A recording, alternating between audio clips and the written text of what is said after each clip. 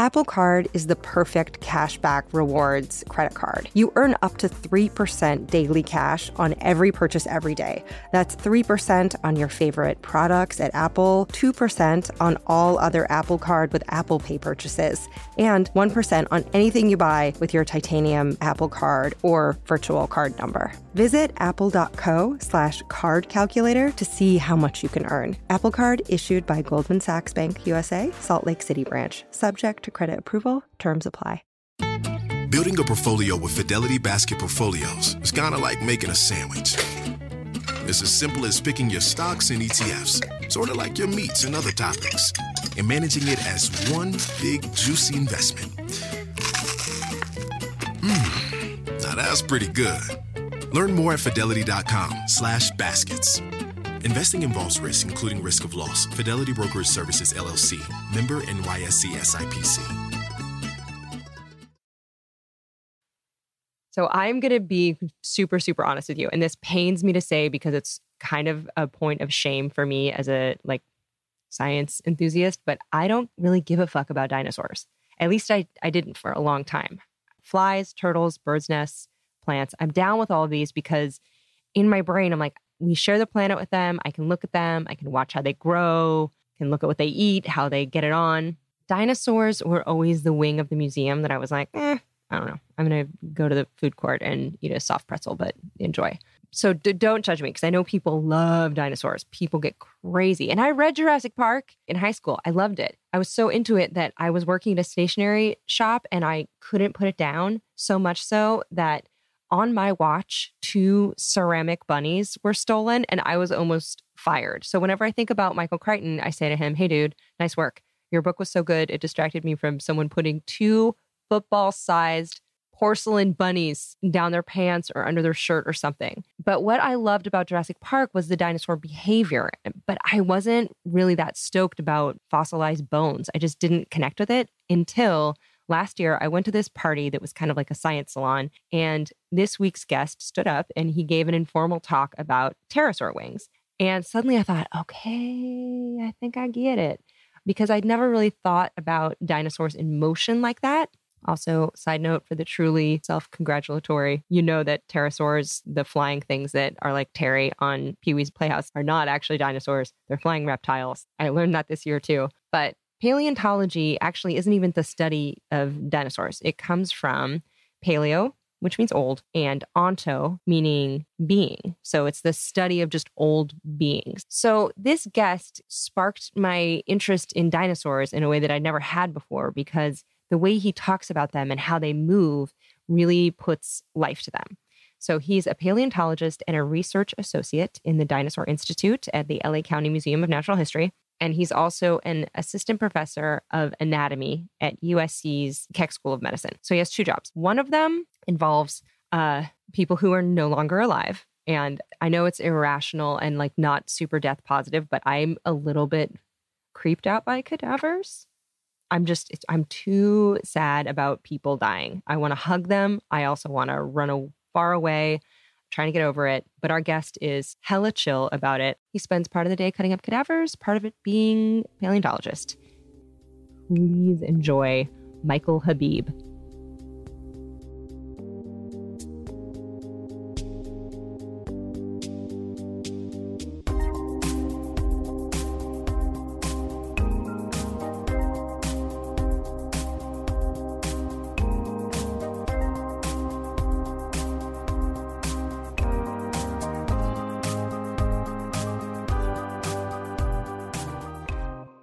Okay, so what is his deal?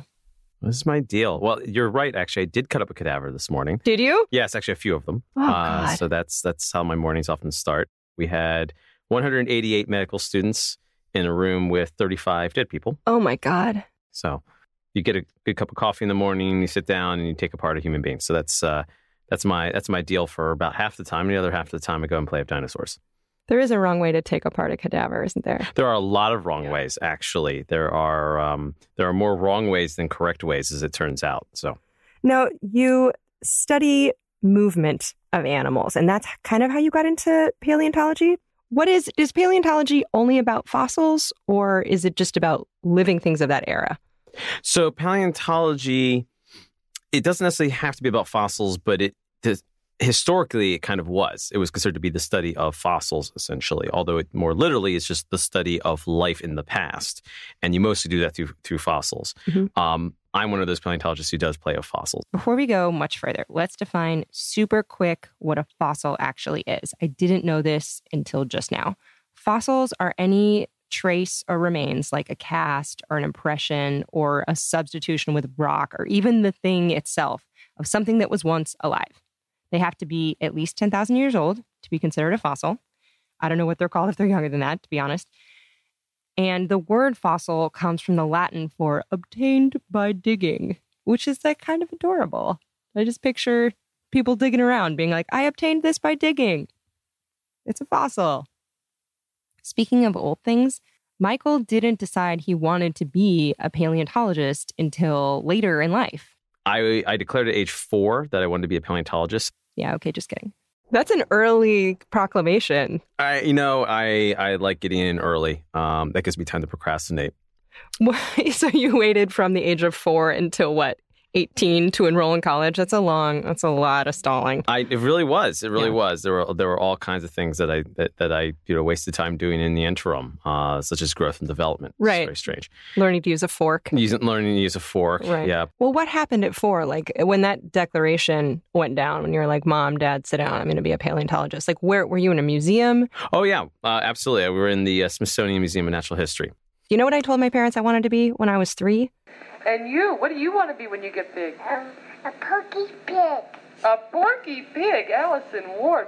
Porky Pig, side note, was a cartoon character who wore an open blazer with no shirt. He lacked pants. There are probably museums for that. You never know. Yeah.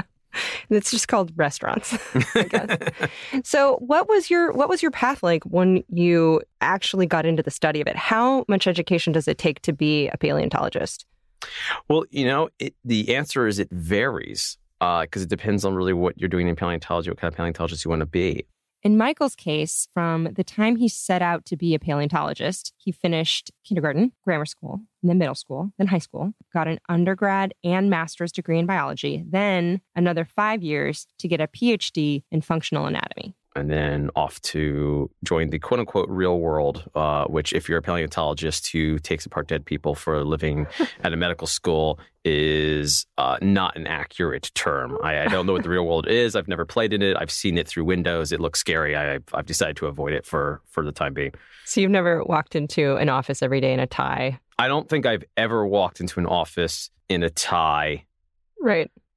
Yeah. I'm still stuck on the fact that you spent your morning taking apart dead people. I know that we're here to talk about paleontology, but from the anatomy perspective, when did you go down the path of teaching anatomy? What is it like for you in terms of confronting mortality? Because paleo, you're dealing with ancient things. So do you ever have any weird existential crises about death and impermanence or anything?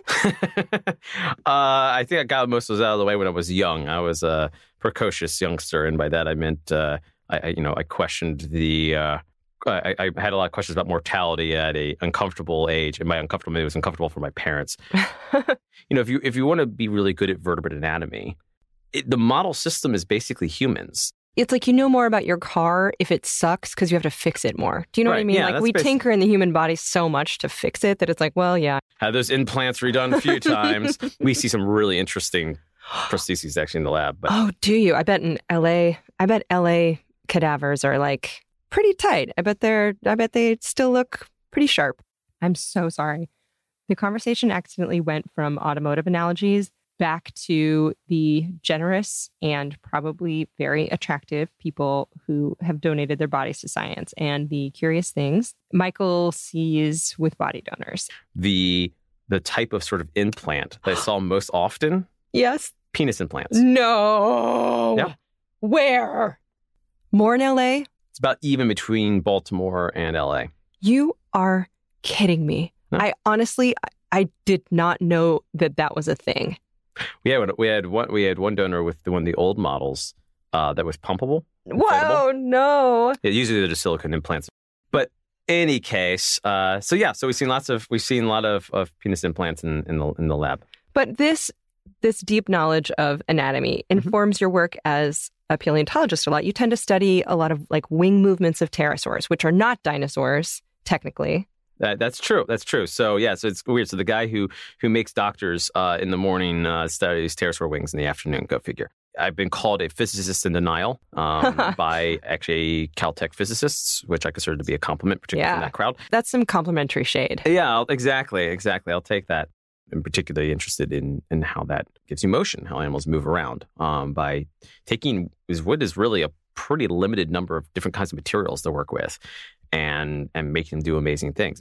We have enough trouble making high-performance aircraft, good sailplanes and everything that can go hundreds of miles, with fiberglass and carbon fiber and all kinds of metals at our disposal. Mm-hmm. And animals only have a handful of materials really to work with. Right, a clawful, I guess. Yeah, for hard tissues, you basically got your bone, cartilage is can be reasonably stiff, enamel, handful of other things, and then a bunch of soft stuff that's basically density of water. And it gives you some really, really high performance stuff. Some of the animals I work on, some of these pterosaurs were, had wingspans 10.5 meters. It's about 35 feet, wingtip to wingtip. 35 feet. Yeah, these things could kick ass and take names. These are powerful, flying, ground launching badasses, and they're just doing it all with the basics of vertebrate anatomy. Do you have to study aeronautics as well as physiology to try to determine how that would give a pterosaur the ability to fly? So I do have a joint background in fluid dynamics, which is the study of how fluids move. Just 5 minutes ago, I learned that fluids are not just liquids. Fluids are anything that has no fixed shape and yields to external pressure, which totally changes the meaning of bodily fluids for me. They could be a liquid or a gas. Let's change the subject. Do paleontologists love puzzles? As someone who has to put bone fragments back together, do you like puzzles or do you hate them? I love puzzles. A lot of paleontologists love puzzles. Okay. I'm not sure they all do. I think for some paleontologists, it probably feels like taking your work home with you. Right. You get home and I don't have any kids, but I can imagine some that do. They come home and their kids like, hey, do you want to build this puzzle with me? Like, oh, God. What amount of time do you spend in the field as a paleontologist, and how much of that is back in a lab or looking at spreadsheets or measuring fossil densities and stuff? So in terms of the amount of time, like how much of the year I'm in the field, it's a good chunk of the summer. But that's usually when I do all my field work. So basically July and August, a good bit of it, I'll be in the field, mostly in New Mexico. Was that a titanosaur? That's the Titanosaur project, yeah. Can you reveal what you're working on with that? Sure. Obviously, you excavate basically whatever you find. It's not like you went out there going, we're going to find a titanosaur. Actually, we kind of went out there going, I really kind of hope we don't find a titanosaur. Because, really? Well, I mean, not we were being glib about it, which is what makes it funny. But like, there was a part of us that was like, I really hope we don't find anything super huge because then we're going to feel compelled to excavate it and it's going to take forever. No. And of course, what we found was 2 individuals of the group that includes the largest land animals of all time. Oh my God. In fact, one of our specimens may be the largest dinosaur from North America. That's huge. Maybe. Literally. Yeah. So it's just, these are animals that a mid-sized titanosaur is like 30 tons plus. Oh my God. And a big one's like 60 tons plus. How many feet? The big guys, you're looking at 100 feet-ish. Wow. How many times bigger than an elephant are these guys? A big bull African elephant, mm-hmm. Which would be the largest living land animal. Mm-hmm. I think the record is like 6.2 tons or something like that. Really? But average is more like 5 and change. Okay. So if a big titanosaur is regularly hitting 60, that's 12 times.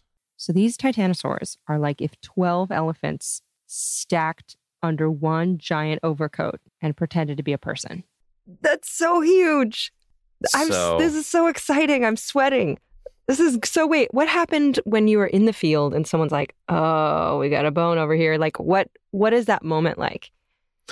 Well, it depends on what the bone is. And in the case of the Titanosaur project, you see some bone going into the hill. And our first thought was, oh, that looks really exciting. We can see some interesting morphology. And we can tell it's what we call pneumatized. We could tell an animal that had all these air sacs in it. And we're thinking, oh, wow, that's cool. That could be like a big predatory dinosaur because they had a lot of air sacs in their bones too. And we started excavating around it. And we're like, this doesn't really look like it would fit on. What could this be? You think it's, because this is a pretty big element as you're going to the hill and you're thinking that it's like a relatively big part of a small animal. Uh-huh. And then at some point your brain switches and you realize you're doing the small part of an enormous animal. Oh my God. And there was that moment where it actually was a particular rod of bone that that we started to see as we started to work around it with our tools that we realized meant that this was a vertebra from the neck, a neck bone. I love this part so much.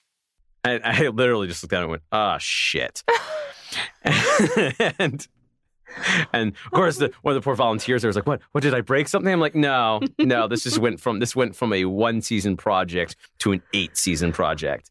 And they're like, why? I'm like, well, if this is articulated. In paleontology terms, articulated means found all in the same place. Just a bunch of bones, kicking it together in order, having a bone party under some dirt. If there's more of it, I mean, and at this point I'm thinking, okay, well, maybe it'll just be the one element. It wasn't, of course. Oh my God. Then, we've got a 40-ton plus animal in the hillside. And then you start looking at the hillside and you go, actually, I think it might kind of just be the hillside. Oh my God. The hillside is just a mountain. It's just kind of sediment loosely sitting on top of a dinosaur. Who gets to name it? Well, that depends. So we don't know whether or not we will be naming it because we don't know if it's a new species yet or not. Mm-hmm. There is a type of titanosaur from North America that is named, just one, which is interesting because the rest of the world, there's a ton of these things. Mm-hmm. They're like one of the hot groups of dinosaurs to work on these days. Like we went from not knowing much about them 20 years ago to suddenly this has been this explosion. So sauropods are those really long-necked, kind of round-bellied, plant-munching cuties. Apparently, 20 years ago, we didn't know much about them because our equipment for scanning and for transport sucked. There's better equipment and tech these days to work with things this big. Mm-hmm. Half a century ago, someone finds a titanosaur coming out of a hillside. It's like, well, that's pretty. Yeah. Moving on, Do we just have better vehicles now? What's we got good changed? vehicles. It's more commonplace to be able to use a helicopter. I mean, obviously, half a century ago, people could use a helicopter, but it was just they were not something that was regularly available to the kind of budgets that we work at to lift heavy jackets. P.S. When he says heavy jackets, he does not mean woolen coats. A jacket is that big plaster lump they smooth around excavated fossils to protect it and support it when they're storing it or delivering it. Frankly, it looks like a very fun rainy day craft project. And if you Google dinosaur jackets, I dare you not to go down a rabbit hole looking at children's hoodies and wondering if you can fit into the largest size offered. Even if you don't get to name the species, you get to actually be like, this one's Gary or whatever. Oh, right? Sure. So you can get nicknames. So the naming process. So if this ends up being a new species, we will give a new technical name in a publication, and I'll be myself and my colleagues will name it. But in terms of nicknames, those kind of just happen organically. Okay. And our two titanosaurs actually have nicknames. Oh, what are they? They are Daisy and Duke. Aw, look at that. And it's usually the students that end up naming these things. Where did they come up with Daisy and Dukes? It has nothing to do with jean shorts, does it? Like Daisy Dukes? Daisy Dukes, for those unfamiliar, are a type of micro pant fashioned from truncated denim trousers. They are beneficial in warm climates. I actually don't know. Okay. I'm assuming that was the joke, but I went out on a scouting trip to check some map info and came back to the quarry and discovered that my two undergraduate students had named them Daisy and Duke. And apparently there had been some multi-hour conversation in which this had occurred. To this day, I don't know exactly what went down. I don't know what they came up with. I decided that if I asked, I might receive information I didn't want. And so it was better just to let it go. That's wise. The idea that there is a titanosaur in a hillside named after jorts is thrilling to me. So when might Daisy and Duke make their museum debut? Please put shorts on them. There's only so much exhibit space. Here's the deal with museums. It's actually like the shoe department at JCPenney. What you see on the floor is a representative fraction of what they got in the back. So you may see a cool dinosaur or like a weird old knife or a clay jug, but the museum has literally millions of specimens on site archived for research. The LA County Natural History Museum, for example, has 35 million artifacts in storage. But if you did get to name it, genus and species, any idea where you would start? There's weird rules about names and stuff, and because we might actually be giving it the name, I can't say it. Right, you can't say it. But we have a potential name in mind for what one of the two specimens in particular is probably a new species. So it'll be easy. Yeah, I squealed. So it'll be easy. It'll be easy. It'll be easy. What I can say is it's a cool name. Okay. That came out of conversations in part with the native peoples who live in the area. That's awesome. I don't mean the abrasive white men. I mean actual native people. We were in Four Corners, so we get a little bit of everything. Oh, so it is, the dig site is near Four Corners? It is. Ooh. Species name, we don't have anything necessarily in mind, although I suspect what my proposal would be is that we name it after the donor that funds the expedition, because it is a privately funded expedition. That's so baller, though. To fund a dinosaur dig, if I were Jay-Z, I'd be like, screw a yacht. I'm going to fund a dinosaur dig. If I had like Beyonce money, I'd be like, let's go dig up some bones. Well, you know, the funny thing is, too, you don't need Beyonce money in order to do it. Really? How much money does it cost to dig up a dinosaur? This is the most fun game I've ever played. Let's have fun with this. How much do you think a field season for us costs? Oh, gosh. Well, it depends on if you have interns, if you have to pay them, or if you just have to buy them like, a bottled water. We have a combination of paid employees from the museum as well as volunteers. Okay. Let's just look at just the field season. Let's assume that salaries for the museum employees is just part of their yearly work and everything. So just the additional money for the supplies, the trucks, get people out there, to feed them, keep them safe, make the jackets. Pay attention for some huge revelations. Transport the specimens. I would say $800,000, $4 million, $1 billion. I don't know. Less than $10,000 a year. You're kidding me. No. Are you kidding me? So you could buy a Toyota Camry used or a dinosaur expedition? That's right. What kind of a world is this? Why haven't we all done this? Good question. I'm there you getting go. shrill. I'm so excited. Yeah, I've yet to run into anyone who underestimates the cost. They always overestimate. Oh, yeah. It's there's just this thought that they must be pouring billions of dollars in Italian television. No. There's no way that anyone could think it was less than $10,000. No. That's amazing. Now it can obviously climb in from that, but you're still talking about tens of thousands of dollars, not hundreds of thousands or millions. So less than a wedding these days. People drop some cash on their weddings. They drop some cash on their weddings. My parents said they went to 2 weddings last year. They were each cost over $65,000. Are you serious? You could buy a goddamn dinosaur vertebrae for that. The whole dinosaur, maybe. Yeah, pretty much. I mean, that's 6.5 field seasons. The average American wedding costs around $30,000. And the average amount it costs to be a guest in someone's wedding, like getting there, buying nylons with no runs in them, presents, is $888. Everyone, start eloping so we can reallocate that money to digging up more cool dead stuff. So do you have a favorite dinosaur? Do I have a favorite dinosaur? Yes, I have a couple of favorite dinosaurs, depending on what kind of favoritism one has in mind. The one that like really has a place in your heart. Like, which one it is. There's one that you really like the most. Sure. So growing up, the one that makes me think, childhood, is this thing Deinonychus. Okay. Which is very similar to Velociraptor of Jurassic Park fame. Incidentally, the real Velociraptor was about coyote-sized and feathered, not giant and scaly. Dino enthusiasts love to note that the velociraptors in Jurassic Park were not historically accurate. Deinonychus, which means terrible claw, was much closer to what was portrayed as a velociraptor. And I thought this was just someone sleeping on the job. But the confusion is said to have originated from Deinonychus originally being labeled as a subspecies of velociraptors. Either way, these things should have had feathers. So imagine a giant clawed bird wanting to murder you. It's upsetting. It's not as upsetting to some people, though, as a movie getting facts wrong.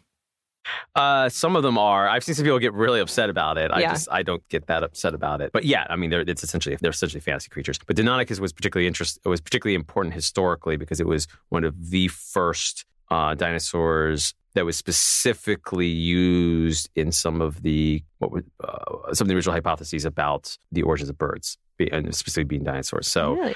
By the way, all birds are technically dinosaurs. And that may be a thing that you've accepted and you've processed in your heart or mind, but it still weirds me out. Birds are living dinosaurs.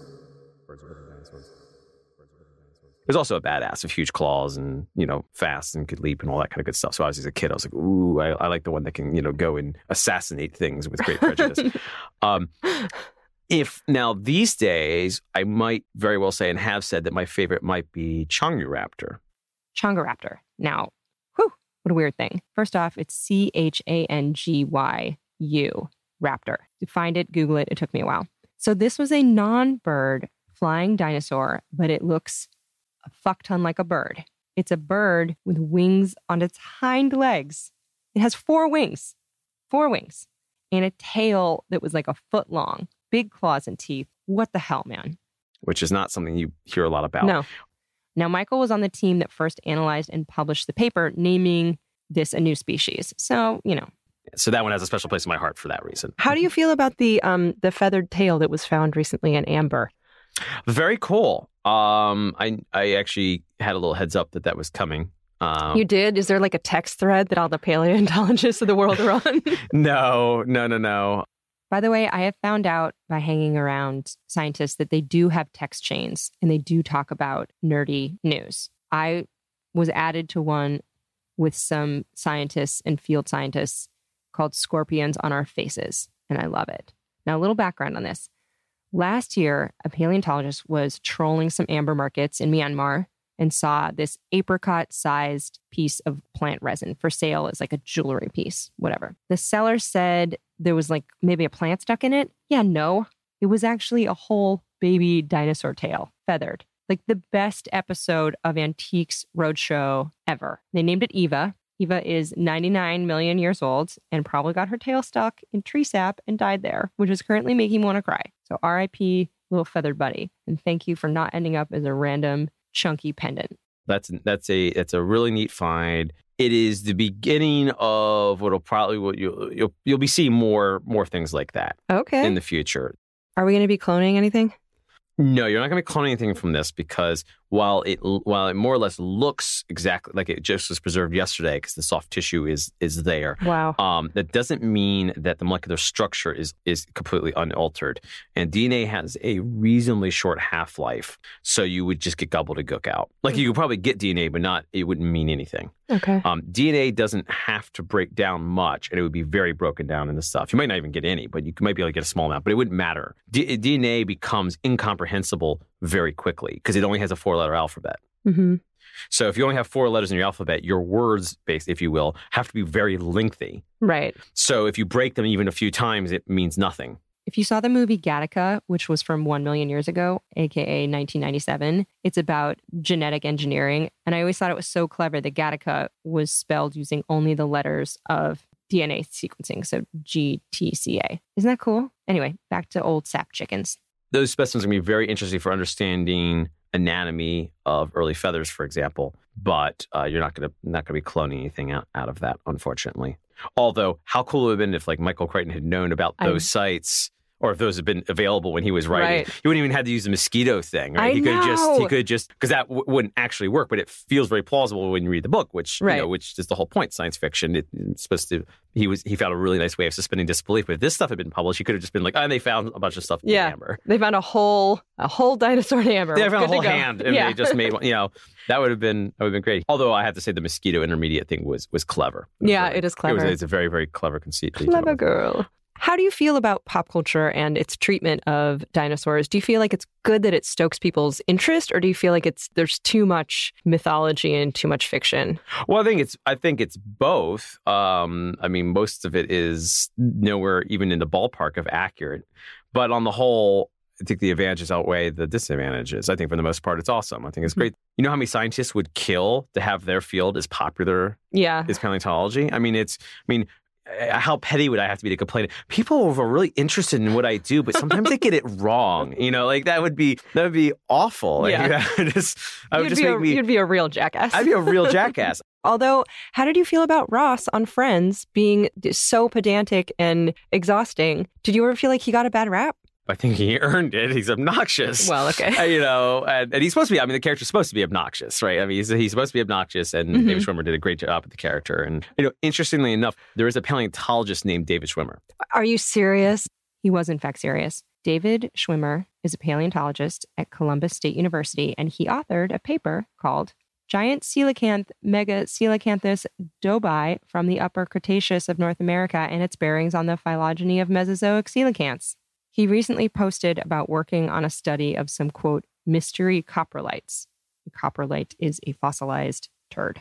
From the exhaustive Google image searching I have done, Dr. David Schwimmer appears to have a salt and pepper goatee and a short, wiry ponytail. He looks like your aunt's cool boyfriend and the kind of person you want to sit around a campfire with, drinking a Fresca and talking about the best sunsets he's ever seen. Oh, God, does he love it or hate it? I don't know. Probably a little bit of both, in my guess. But God, I hope he's met David Schwimmer. I hope they hug. I want them to hug.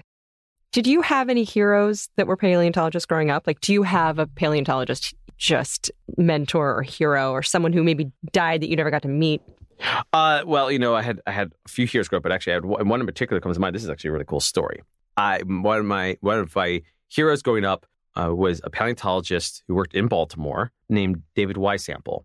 And he was giving a talk at a nature center near where I lived at the time. I was like 9 or 10 or something. And I got super excited. I'll never forget that day. It was all adults and me. I was the only kid at this thing. And I asked more questions than everyone else combined. And he just rolled with it. And he talked to me afterwards. And he basically just, not only did I think paleontology was awesome, but after that day, I decided paleontologists were just awesome people. Oh, that's so great. This heartwarming story. So anyway, that gave me this awesome additional passion for the field. But what makes the story really cool is, fast forward a little over a decade later, he became my PhD supervisor. Seriously? Did he remember you at all? He didn't until I jogged his memory once. He's like, yeah, remember there's like this kid. And he's like, wait. I'm like, that was me. And oh, that's adorable. Which is pretty cool. That's like the end. That's like the ending scene of some movie that like works out. Everything worked out okay. Everything worked out okay. Yeah. I basically feel like I get paid to do my hobby, which is awesome. What's your least favorite thing about the job? And then we'll follow that with your favorite thing. So like least favorite quick thing about the job. Least favorite thing about the job is the same least favorite thing that a lot of people would probably say about their job, which is even though there's less bureaucracy and less paperwork than in a lot of jobs, there's still enough of it to be annoying. Yeah. What about flies on the digs? We don't have a lot of problems with them in New Mexico. But the other place that I do field work these days is in Dinosaur Provincial Park in Alberta, Canada, which is an amazing place. It's incredible. But when we go there, typically in August, the mosquitoes are just terrible. It's terrifying. You could see the swarms from a distance because it looks like smoke hanging over the grass. Oh man, I love bugs, but not en masse like that. Yeah, give blood. Go to Alberta. One day they're gonna find one of those mosquitoes in amber. They're gonna clone you. They're gonna be like, ta-da! We made it another. Well, what's your favorite thing about the job? Oh, that one's hard because the job actually is super fun. I love field work. I love opening drawers in new museums and the collections when I go places to, travel to do research. I really do enjoy teaching. Now, of course, what I'm teaching isn't really paleontology, but I love anatomy in general. I love teaching anatomy. And a friend's dad years ago at a social gathering, her dad came up to me and he decided he'd give me a little bit of a hard time. And he goes, "So you're an academic, right?" I'm like, "Yeah." What do you actually make? What do you... Like salary wise? No, he meant like isn't like what do you produce? What do you make? Like what do you make? And I think that seems a little rude. Oh, he was being rude, I think on purpose. And I took a quick second and said, "I make doctors." Face. What did he do? Did he start crying? No, he turned around, popped open a beer, and handed it to me. That's amazing. It was like checkmate. It was just pretty good. So, but I do love that component. I love training, future physicians. There's just so much talent and brain power just wandering around at all times. Right. You can sit down in the Starbucks at USC and you just start talking to people and you'll learn 5 new things before noon. That's a lot of quality noggins in one area. I have some rapid fire questions for you from listeners. But before we take questions from you, our beloved listeners, we're going to take a quick break for sponsors of the show. Sponsors? Why sponsors? You know what they do? They help us give money to different charities every week. So if you want to know where Ologies gives our money, you can go to alieward.com and look for the tab Ologies Gives Back. There's like 150 different charities that we've given to already, with more every single week. So if you need a place to go donate a little bit of money, but you're not sure where to go, those are all picked by ologists who work in those fields. And this ad break allows us to give a ton of money to them. So thanks for listening and thanks, sponsors. This show is sponsored by BetterHelp. So is my brain. Here's a thought experiment. Think of all the time that you spend just scrolling on things or not doing the things you want to do. I know, time is the most valuable thing that you have. Oh boy, let me tell you, I had to learn this over time. You know what helped? Therapy. Therapy can help you figure out what matters most to you and how to prioritize it so that you like your life more. And where I learned that was BetterHelp, because yes, I have been a client. So if you're thinking of starting therapy, I know how hard it is to get started. BetterHelp makes it very easy. It's entirely online, it's convenient, it's flexible. You take a quick questionnaire, they match you with a therapist. Instead of just Googling and trying to find someone with an opening, BetterHelp makes it very accessible, and I like that. It's also more affordable than traditional therapy. And you can chat, you can text, you can do video calls, you can do phone calls. For some reason you are not vibing with your therapist, you can switch at any time, no extra cost, no drama. So let me tell you, time is precious. Figure out where you want to spend yours. And you can learn to make time for what makes you happy with BetterHelp. Visit betterhelp.com/ologies today to get 10% off your first month. So that's BetterHelp, HELP.com/ologies. It's about time.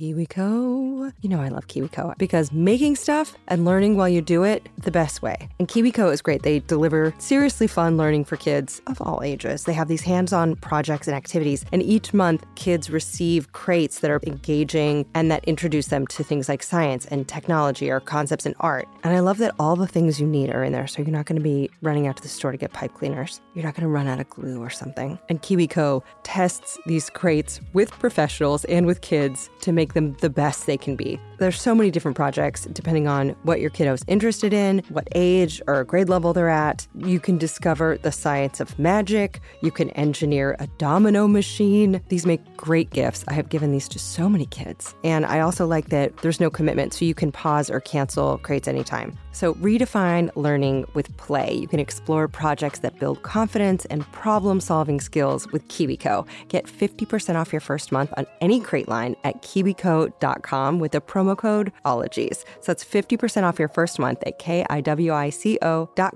promo code OLOGIES. They're going to love it.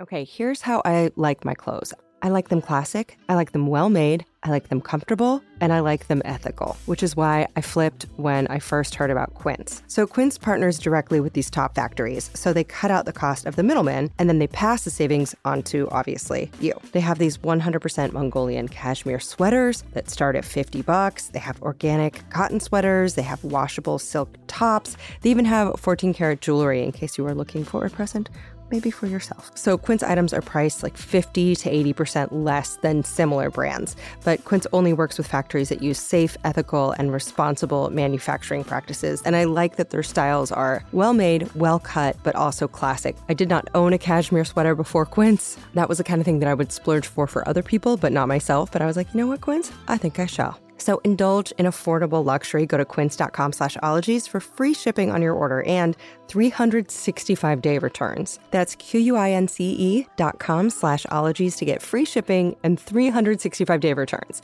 Quince.com/ologies. You look amazing. How you doing on that D, that vitamin D? Could be better. I feel ya. Some of us are coming out of a winter. I don't know how much outside time you get. I don't know how your vitamin D is dietarily, but I know a lot of people, including myself, especially women over 18, 97% of us not getting enough vitamin D from our diet. Ritual's like, how about I help you? They're a clinically backed multivitamin. So skeptics, here's a multivitamin that's like, yeah, we use science to formulate this. I think you're going to like it. Ritual multivitamins are vegan. They're gluten and major allergen free. I also like that Ritual is a female-founded B Corp. So they're doing good for the health of people and the planet. Ritual multivitamins are also gentle on an empty stomach. I like that when I open mine, they have kind of a minty essence. I've got Ritual vitamins in my belly right now, to be honest. I take them every day. They have kind of a lava lamp look with oil and beads inside. I also have their melatonin caps at night when I need to go bye-bye, Z's. So no more shady business. Ritual's Essential for Women 18 Plus is a multivitamin you can actually trust. And get 20% off your first month for a limited time at ritual.com/ologies. So start Ritual or add Essential for Women 18 Plus to your subscription today. So that's ritual.com/ologies for 20% off. Okay, your questions. Some of them might be ridiculous. Some of them might be too difficult to answer. I'm not sure. But okay, I'm just going to start. David wants to know, any new thoughts on what color dinosaurs were? Any new thoughts on what color dinosaurs were? It depends on how new. you're looking at, but within the last handful of years, yes, there was a significant breakthrough in, it's still a little bit controversial, but seems to be accurate, in looking at the impressions of feathers in particular, because feathers store their pigments, some of their pigments, in these little capsules, basically, that do preserve in some of these fossils, some of these really well-preserved fossils. You need a microscope to see them, but they're there. They're called melanosomes, and they store melanin, or melanins, I should say, which is a family of different pigments. And of course, the original pigment isn't in them anymore, but the shape and size of the melanosome tells you what kind of melanin it had in it. So they can use microscopy, advanced microscopy and imaging techniques to, on those feathers, to determine where certain melanins were located. Ooh, what is microscopy? It's just looking at things with a microscope. Okay. That means they can get some of the blacks, grays, dark browns, and reddish browns, but they can't get other colors. So we have some idea that some of these things at least had bold patterns, but we don't know how bold the colors were. Interesting. Okay. Tony wants to know, if dinosaurs are the ancestors of modern birds, does that mean that dinosaurs tasted like chicken? They probably did taste like chicken. Yeah. So you know, one way of putting it is birds are just weird dinosaurs. Yeah. And they probably did. I mean, keep in mind, the closest living relatives of birds are crocodilians. And if you've ever had alligator, it tastes a little bit like chicken too. So there you go. So there's what we call a phylogenetic bracket of tastiness there in being technical about it. And yeah, so I imagine it would taste pretty much like chicken. Your typical dinosaur would probably be mostly more dark meat than white meat. Because they have more hemoglobin for moving? Sort of. It's very close. So what turns the dark meat dark is something called myoglobin, which is used for storing oxygen in muscle. My bad. And it's only used... Oh, you're on the right track. It's all good. And that's used particularly in what we call aerobic muscle. So muscle that uses a lot of oxygen. It's high endurance muscle. So it's this oxygen storing protein, myoglobin, that makes dark meat dark, which is why legs, which move around more, are dark meat, and chicken breast, which just sits there not flapping much, is white. So good luck ever looking at a roasted dinosaur the same. Adam has a question. How do you know when to switch brushes when you're digging out a fossil? How do you know when to switch brushes? When the one you currently have is unusable. Okay. Yeah, it's as we've already discussed, paleontologists are cheap. And we will use them until they're basically worn to hell. And then do you have to get the finer and finer brushes when you're getting tiny grains of sand off? You don't usually have to reduce the brush size much, maybe a little bit. It's more things like chisel, anything sharp, chisel sizes, things like that. If you're doing some more detailed work, you have to go to a smaller tool. Brushes, any kind of broad, soft paintbrush will kind of do. Certain bristle types are better than others, but it's not like painting where you're going out to detail work. You're not taking off each individual grain of sand. You have some loose stuff and then you brush it out of the way, and you have some more loose stuff and you brush it out of the way. The key thing is to not damage the fossil. I always picture you guys going down to like a watercolor, 2 hairs on the brush, like delicately. It's good to know that you guys are just like, no, just get the dust off. I've used dental tools to etch stuff around a fossil before. That seems fun. It is for a while, and then it starts to become tedious, but it's mostly fun. Yeah, I honestly love it. But yeah, we don't go to tiny brushes. TJ wants to know how many of the fossils on display at museums are actually replicas or casts. Right. So it depends on what museum you're at, and it depends in large part on what age the museum is, or the exhibit is in particular, when it was built. If it's a really old exhibit, say it hasn't been changed since the 1920s, it's likely mostly original material. Oh. Because during that time, they didn't do as much casting. They didn't mind drilling through some of these things to put them on exhibit.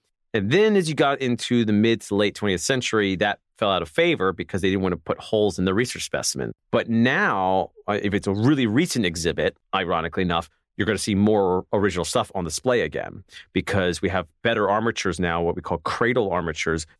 Armatures are the metal cradles that hold the bones in place externally. And that lets you remove pieces for research and put them back, do whatever. More importantly, you don't have to drill the shit out of fossils to wire them together, which is very old school.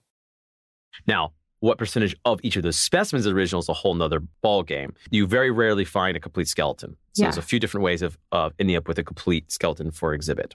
One is you create a composite from multiple originals of the same species that are all similar enough in age and size that it'll more or less work as an average individual. So what you're displaying isn't a single individual ever lived, but it's sort of an average of 4 or 5 individuals that were very similar. So it's like a Frankensaur? It's like a Frankensaur. Okay. Yeah. And then if the thing's really incomplete, and this happens quite often, like you found it, you have enough to know what it is, you have enough to know it's a new animal, what have you, but you only have, say, 15% of the skeleton. You will then fill in the rest of casts. But the museums are trying their best.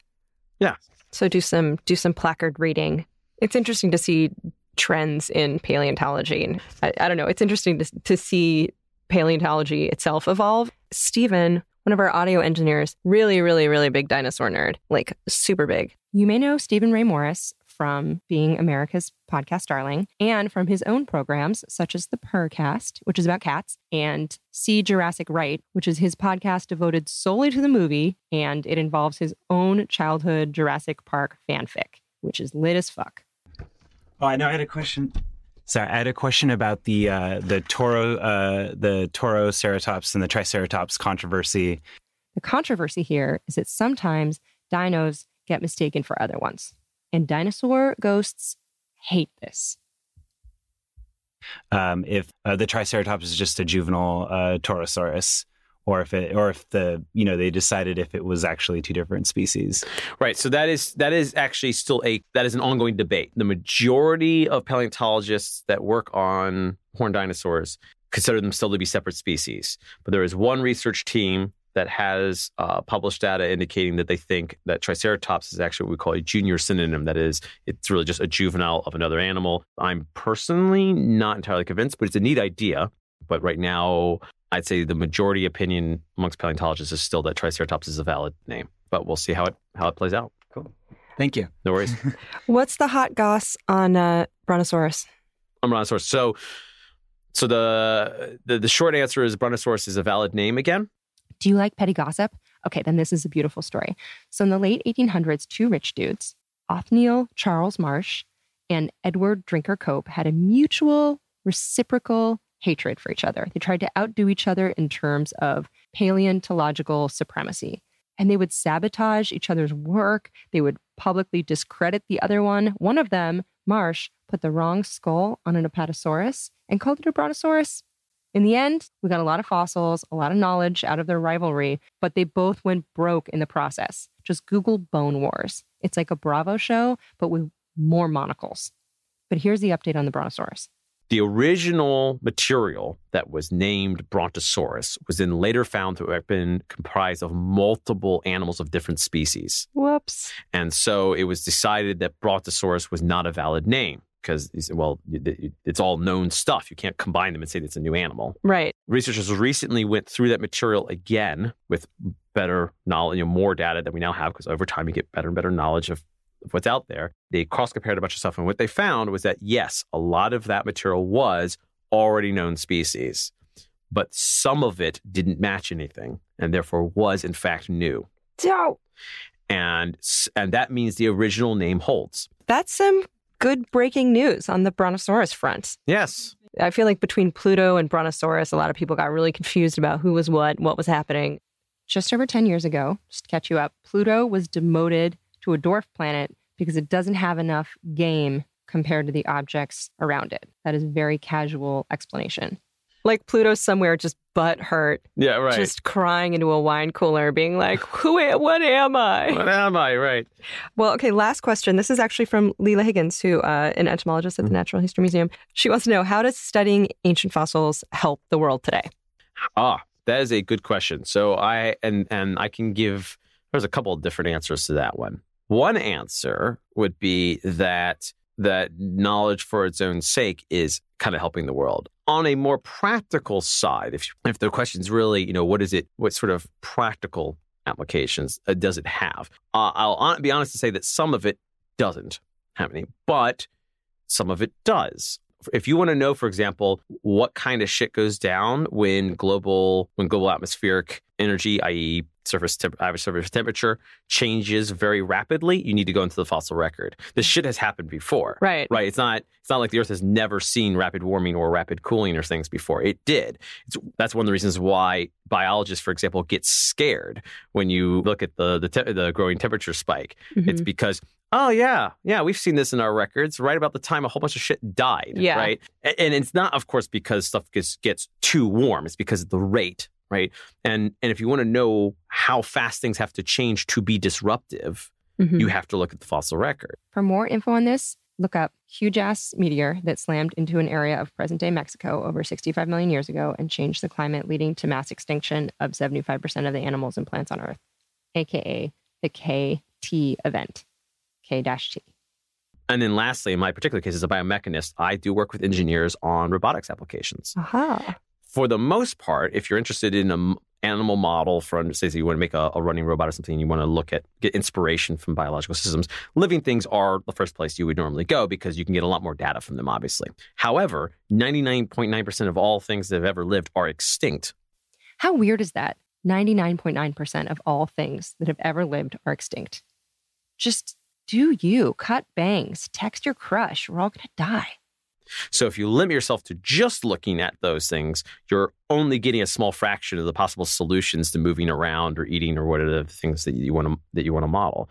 So looking at other ways it's been done is very informative. Well, I mean, I think that's kind of the basis of why people are curious about science, is that the past can hopefully or possibly inform the future. So you always have like a vested interest in knowledge because it kind of plots your course going forward, it seems. Yeah, that's exactly it. That was a much more succinct way of putting what I rambled on about. Well done. The idea of us having a unmanned aviation that's in the shape of a pterosaur, just like a robotic pterosaur, can you work on that? I could probably work on that. I don't know how useful that would be, but we could probably work on it. That would be pretty funny. A rideable robot pterosaur that you can use to get to work. Can that beat the LA happen? traffic? Yeah. Is that okay? We'll see what I can do. Put it on your to-do list.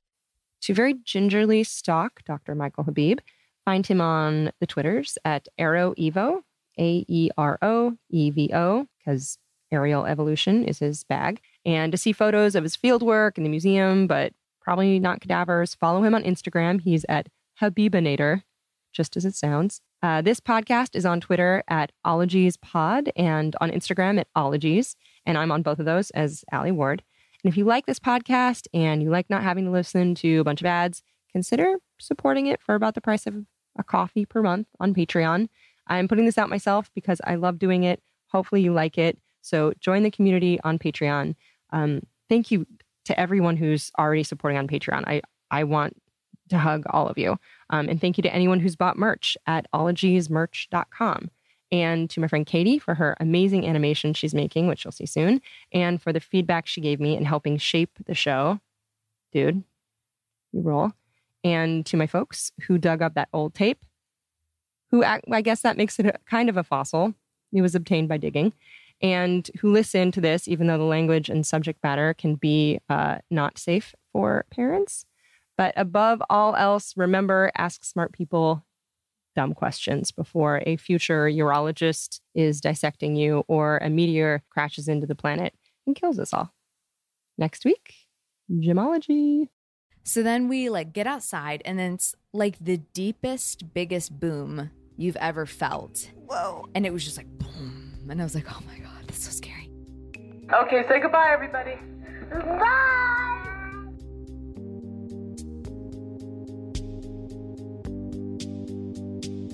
Pachydermatology, homeology, cryptozoology, litology, nanotechnology, meteorology, olfactology, nephology, serology, cellology.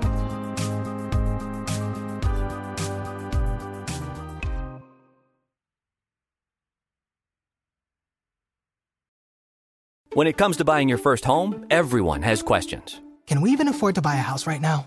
Well, I need to negotiate. How do I even negotiate? Luckily, a RE/MAX agent has answers. Hey, Brian, those are really good questions. They are? Thanks. It's my first time buying. I work with first-time buyers all the time. I got you.